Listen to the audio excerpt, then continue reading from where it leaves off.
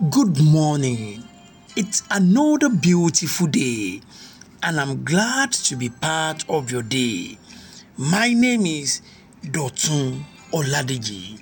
I pray for you today that the Lord Almighty will rise on your behalf, and every power that has either to hold you captive, every power that has either to hinder you from progressing, shall lose their hold concerning you and your household in the name of Jesus.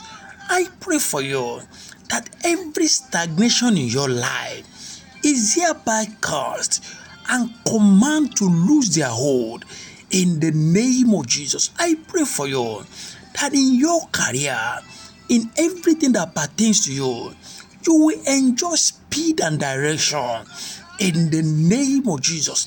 The Lord will grant you success. The Lord will grant you speed and direction in the right path in the name of Jesus. I pray for you. No longer will you suffer stagnancy in all your endeavor in the name of Jesus Christ. Dear people of God, it is with great joy I have come to share God's word with you today. Remember, the Lord has clearly said that shame will be far away from you. I therefore pray for you that everything that has resemblance of shame in your life is hereby cast in the name of Jesus. Today, the Lord has inspired me to speak to you from the book of 2 Kings. 2 Kings chapter 4, and I will read verse 2. 2 Kings chapter 4, verse 2. So Elisha said to her, "What shall I do for you? Tell me, what do you have in the house?"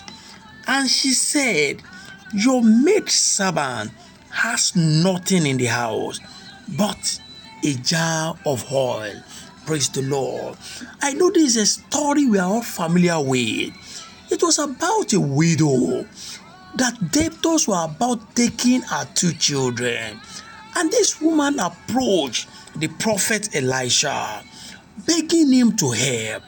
I know ordinarily this woman will be thinking maybe the prophet will be able to give her some cash so that she can pay her debt. But the Bible recorded the prophet asked her, "What do you have in the house?" And the woman literally responded that she had nothing. The response of the woman at first impulse was that to declare that she had nothing. I don't know today. Maybe we are asked also, your first response is that you have nothing. Maybe the devil has made you to believe for so long that you are so poor. Hear this today. The Lord has asked me to declare to you that you are not that poor. The Lord has asked me to declare to you that you are not that wretched. For this woman, she thought she was wretched. She thought she was a poor woman. She thought she had nothing. This was even her own conclusion. This was not what people said about her. That was her own opinion even about herself. I don't know for you also. Maybe you hold the same opinion about yourself. Maybe we are asked today, what do you have? Your response is that I'm wretched. I have been forgotten of God. I have nothing. This woman thought that was her own position. But you remember, she somehow added, "But I have a jar of oil." And dear people of God, we all know how this story ended. Because that thing she took lightly, that thing that she had, but yet she thought she was poor, became the source of her wealth.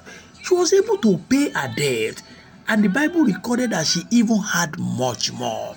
So hear this today. The Lord is also telling you that you are not that wretched. There is something the Lord has dropped in your life. There is a deposit you have, and all you have to do is to bring it to the Lord Jesus for Him to multiply and to use it to turn your situation around. It could be a skill, it could be an idea, It could be a small business, whatsoever thing it is. All you need to do is to bring it to the Lord, who will multiply it and use it to turn your life around. Maybe you are still listening to me today, and your response is, yes, I even have nothing. The Lord has asked me to tell you today that you have something that is very valuable. In the book of Ecclesiastes, chapter 9 and verse 4, Ecclesiastes chapter 9, verse 4, it reads, "But for him who is joined to all the living, there is hope. For a living dog is better than a dead lion." It's the Lord. Maybe you have not thought about that before. If you are saying this morning that I have no skill, I have no cash, I have no connection, I have no business, the Lord says I should tell you that you have life. And He says there is hope to him that is joined with the living. So can you see today that you are not as poor as you think you are? Because with your life given to the Lord Jesus, with your life submitted into the hands of the Lord Almighty, things are bound to be turned around for you. So hear this today. For you to have life is an assurance that is an hope for you. It's an assurance that is a great future for you. So hear this today. You are not as poor as you think. Take all you have to the Lord and He will multiply it. He will turn your life around. The same way the widow's life was turned around and she was able to pay her debt and had much more left. I pray for you that as you yield your profession to the Lord, as you yield your talent to the Lord, ultimately as you yield your life to the Lord, it will cause things to be turned around for you.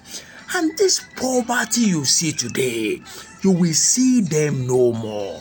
The Lord will open great doors for you, and there shall be tremendous testimony in your life. Shame shall be far away from you in the name of Jesus Christ. Until I bring God's words to you once again, my name is Dotun Oladiji. Go and prosper. God bless you.